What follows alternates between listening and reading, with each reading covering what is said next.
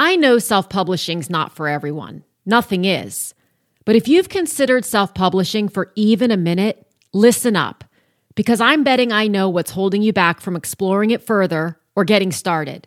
Number one, you think the self-publishing process is a lot harder than it actually is.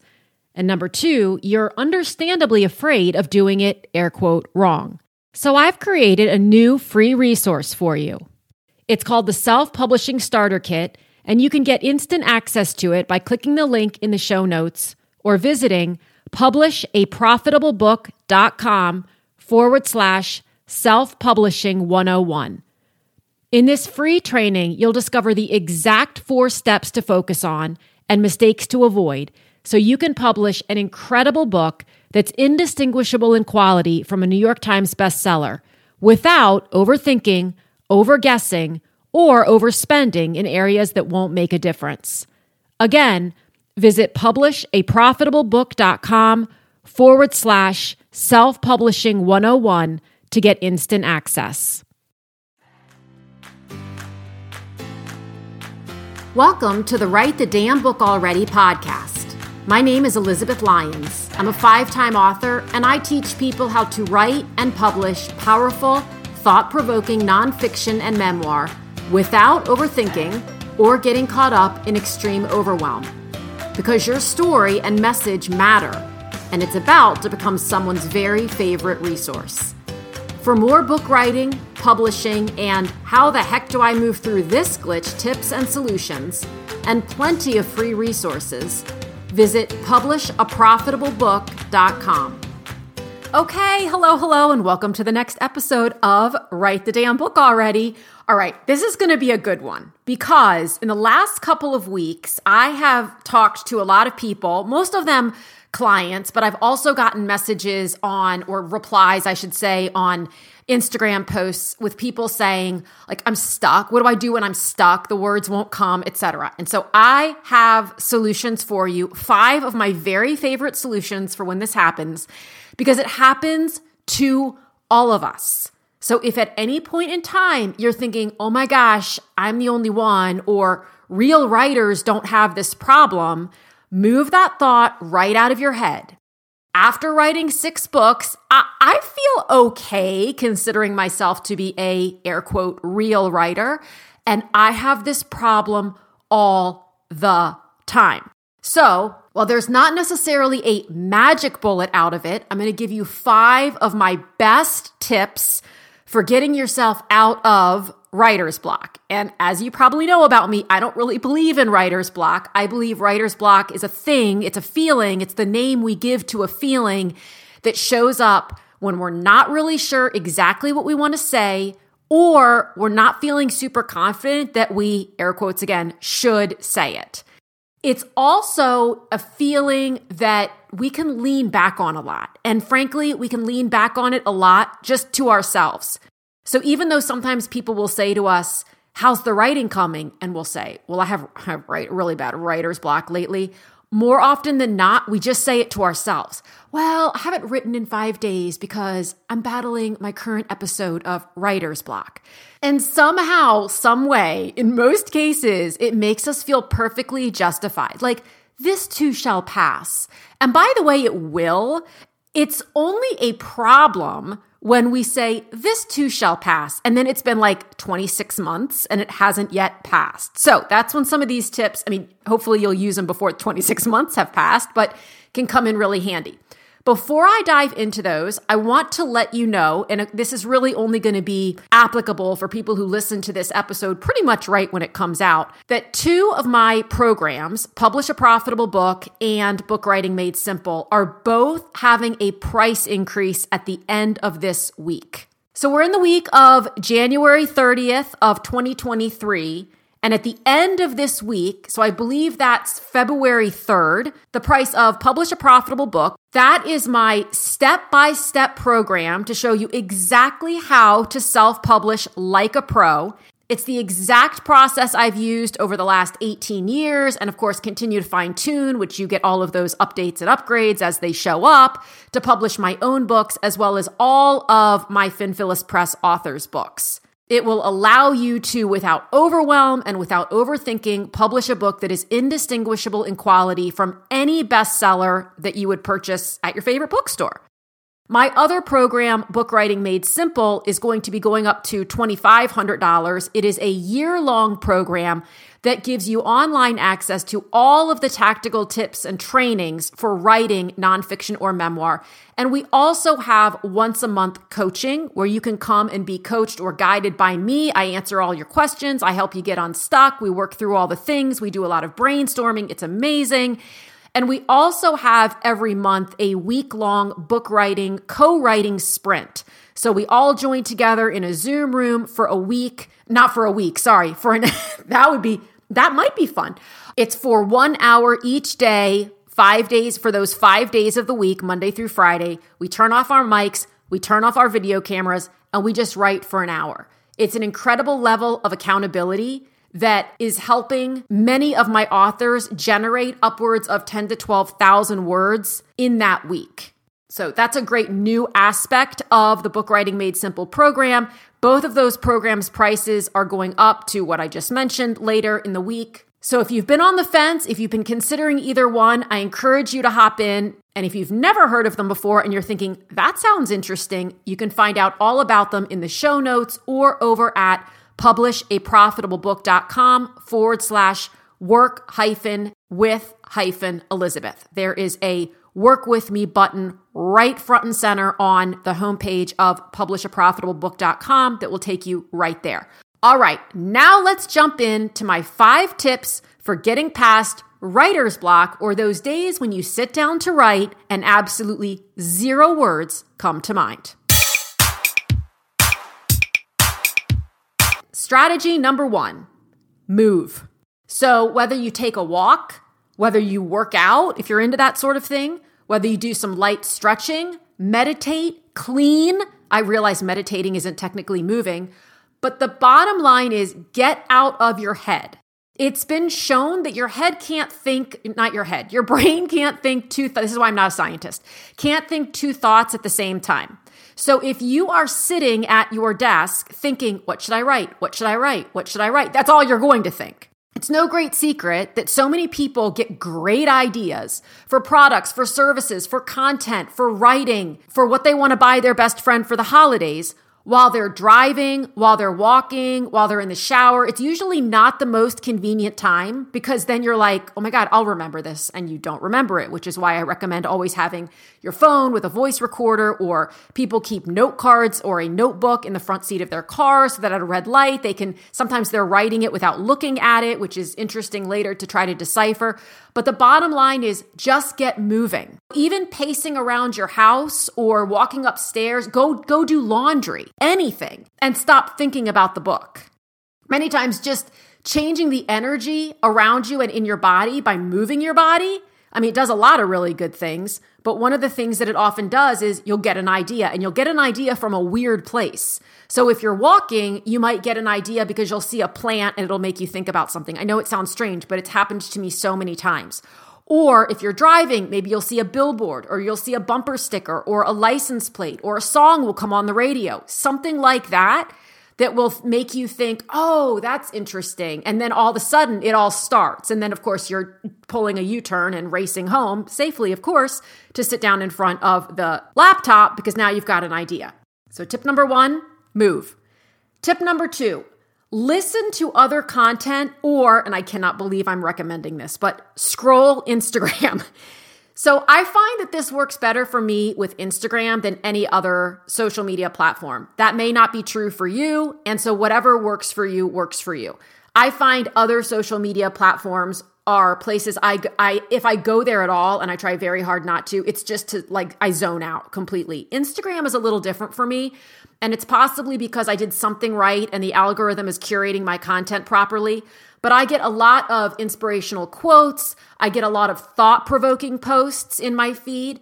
So many times just scrolling through my feed or listening to other content, listening to a podcast, listening to an audiobook, listening to the radio, if you listen to NPR or something of that nature. Somebody will say something, or you'll see something if you're scrolling, that will trigger you. It will trigger you to think, oh, and maybe it's not what you were planning on writing about that particular day, but it's something in your outline. It's something that it's a different way of thinking about something. Or maybe somebody says something that you wildly disagree with. And so you go, oh, wait, they're saying that in this space? No. Like not to say they're wrong, but just to say I have a completely different perspective. I'm going to go write about that today.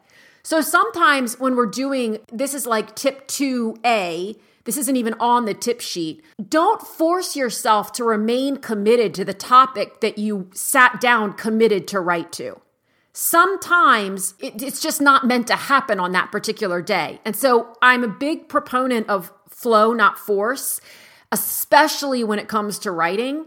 And whenever we are forcing content, I mean, it feels terrible and ultimately it reads terribly as well. Now, to be clear, first drafts almost always read terribly for everyone, truly everyone.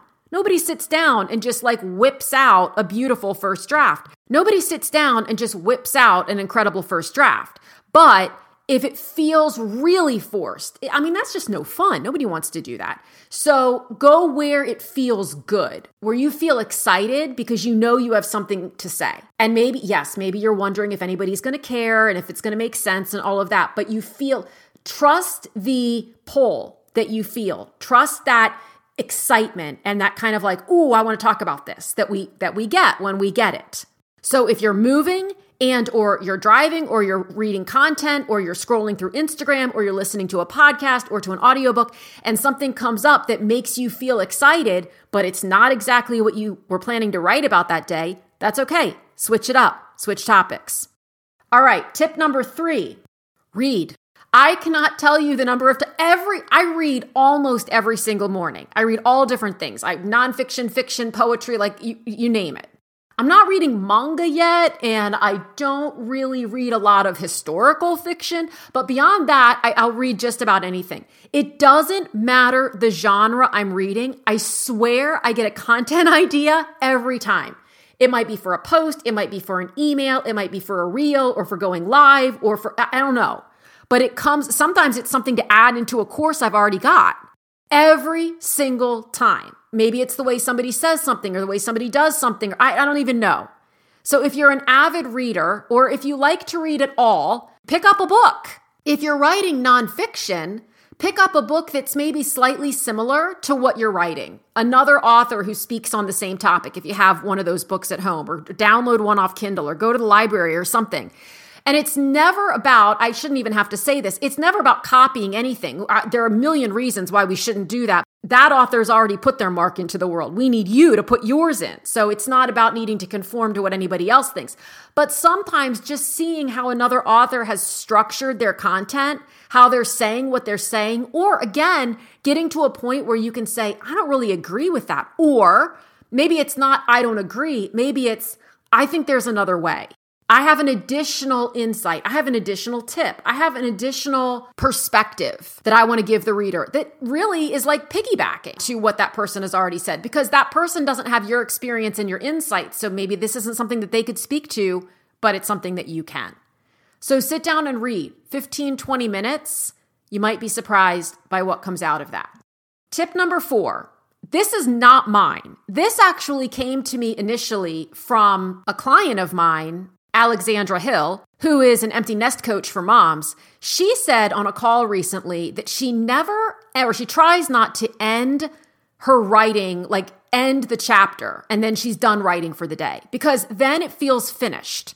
And it's kind of like, where do I start next? So she tries to get into the meat of it and then leave a little tidbit. And I found it so interesting because when I was reading Linda Sievertson's book, Beautiful Writers, the other day, she has a clip in there, a quote from Martha Beck, who said the exact same thing, that if it feels finished, she's likely to, for 6 or 7 days, think, well, it's finished. There's nothing to get back to. But if she leaves the work half done, if she leaves her thoughts only half expressed, and she knows where she's going to go with it next, then she knows what she's going to sit down and write about next. So I sent that to Allie and I said, oh my gosh, you're just like Martha Beck. And of course, she had no idea that Martha Beck had said that or did that or anything. But that's a strategy that apparently at least 2 people use, and it can work really well if you know where you're going with something, leave off. It makes me think about sitcoms that should have ended a season before they did, but they eked out another season, and then it's kind of slow going through it. Whereas if they leave it on a high note, or think of it like the cliffhanger at the end of a season, and you're like, oh my God, I can't wait another 6 to 12 months to find out how this plays out. You come back 6 or 12 months later, not with your book, but with the sitcom, so excited, like, wow, what's going to happen? Or, maybe it's the pre-holiday thing where everything goes on hiatus for 6 weeks. And those 6 weeks are just borderline painful, because then I remember this year when that happened with Only Murders in the Building. And one of my sons and I were just a little bit nuts. Like, every time we heard it's coming back, we were so excited because we needed to know. They left it on a cliffhanger. So leave your work on a little bit of an air quote cliffhanger, and it'll feel exciting and you'll keep the momentum going when you come back. Okay, tip 5. I said I was going to give you 5 tips. I'm actually going to give you 6. Tip 5 is consider this. If you're writing nonfiction, this does not work as well for memoir and certainly not for fiction, but if you're writing nonfiction, what are other people getting, and I'm going to put the air quotes on this again, wrong about this topic? Now, again, it's not about saying you're right and they're wrong, or they're right and you're wrong, because if somebody has to be right, somebody has to be wrong. And that typically gets people into a space of, oh God, I don't want to be the one who's wrong. But what are people missing? What are other experts or other people, if you don't want to consider yourself an expert, if that feels uncomfortable, what are other people who are writing about this exact same topic? What have they missed? What's an insight or a perspective or a thought or a tip that they haven't talked about? Or if they are talking about it, what's something that they're leaving out, not on purpose necessarily, but because that's not part of their experience, but it's something you can speak to? What do you disagree with? You can even go that far if you're comfortable. What are other people saying in the space, whether it's nutrition or life skills or parenting teenagers? What are people saying that you should do or suggesting that you shouldn't do? And you disagree. You respectfully disagree. Give that some thought, perhaps while you're on your walk. And the final tip number 6, is probably my favorite one. I talked about this one last week in an Instagram reel. And it's having a mock interview. So take your topic at the uppermost level and pretend that you are being interviewed by, pick somebody that you'd be so excited to be interviewed by. For me, in the Instagram reel, it was Jimmy Fallon. So pick somebody, maybe it's Ellen, maybe it's Oprah, maybe it's Jimmy, maybe it's Ryan Reynolds, maybe it's Drew Barrymore, maybe it's the Dalai Lama, I don't know. Pick somebody who you would be really excited to be interviewed by. And close your eyes and imagine what questions they would ask you about this topic. Just at the highest level, perhaps you're working on a specific aspect of your outline, a specific topic. What would they ask you about that? And how would you answer? And then what would they ask you from there? And how would you answer? Because all of that content and what I do, and this may sound crazy, and it may be crazy, but let me live, is I take my voice recorder and I record my answers and then I transcribe them. Or I do it with Microsoft Word dictation turned on, and I'll just sit here and close my eyes and pretend I'm being asked the question. And I will go on and on and on. I don't have sound bites the way that I would need to if I were actually on Jimmy Fallon. But you can take that later and hone it way down. The bottom line is you're probably going to get passionate about what you're saying, and that energy is going to come through in your words. And it's going to be a great launching off point for the rest of your writing on that particular topic. So if you just don't even know where to start when it comes to a topic, it's a great way to do it. If you feel semi-ridiculous, like interviewing yourself, get a friend to do it. So have a friend come over, turn on your voice recorder, turn on Microsoft Word with dictation on, and ask them to just say, I'm about to write a chapter on fill in the blank. What would you ask me about that? And let them ask you. And then you answer and let them ask you some follow-up questions, because especially if they are an ideal reader, if there's someone who would enjoy ultimately reading the book that you're writing, that's the best way to do it, because they're going to come up with questions. And I do this for my clients all the time. They will, especially my one-on-one clients, will message me and say, okay, Elizabeth, today I'm writing about whatever. I got enough. I don't know where to start. And I'll just ask them a question and they'll just go. And then they'll message me again. And sometimes they'll send me what they've written, or they'll give me a high-level briefing on what they've written. And then I'll ask another question and they'll say, man, I never even thought about that. Like, I never realized that would even be a question. So another way to do it is, when you come up with the answer to the question, consider how is your reader going to potentially try to wiggle out of what you've said. As an example, if your directive is, listen, you need to sit down and write for 15 minutes every single day. I know that my reader is going to go, I can't do that. Like, what if you have a full-time job and you have 27 kids and you don't have any spare time between 6 a.m. and midnight? So I can address that in my writing. If you can start to think as your reader and think not only what questions would they have about this topic, but what would their objections be to my suggestions, I'd be surprised if a lot of material didn't come to you pretty quickly. And that's another reason why it is so incredibly important to know who your target reader is and who you're writing for and what kinds of questions they're going to have and what kinds of objections they're going to have. Don't forget that what you think is incredibly basic information that you assume everybody already knows, I promise it's not basic, and the vast majority of your readers don't know it. Either that or they need it repeated. Because if they had solved this problem, whatever this problem was, without getting some additional insight, they wouldn't pick up your book. They wouldn't have any questions. They wouldn't be talking about this topic at all. It would be a non-issue because it would be solved. So if people are coming back for more information, which all of your readers are, they still have questions. They still have reasons why they're thinking, this won't work for me. This can't work for me. This hasn't ever worked for me before. So I don't know what. And your job, so to speak, is to believe in them enough to say, let me give you an additional suggestion. And if it doesn't work, it doesn't work. As I've said many times, it's not your job to fix anybody. Nobody needs fixing. It's definitely not your job to save anyone. And your reader's timeline is none of your business. But in order for you to come from a place of confident excitement with saying, I'm confident in what I'm saying, I believe in what I'm saying, I believe in the value of this, and I'm excited to say something about it because I know what the hell I want to say, that's exciting.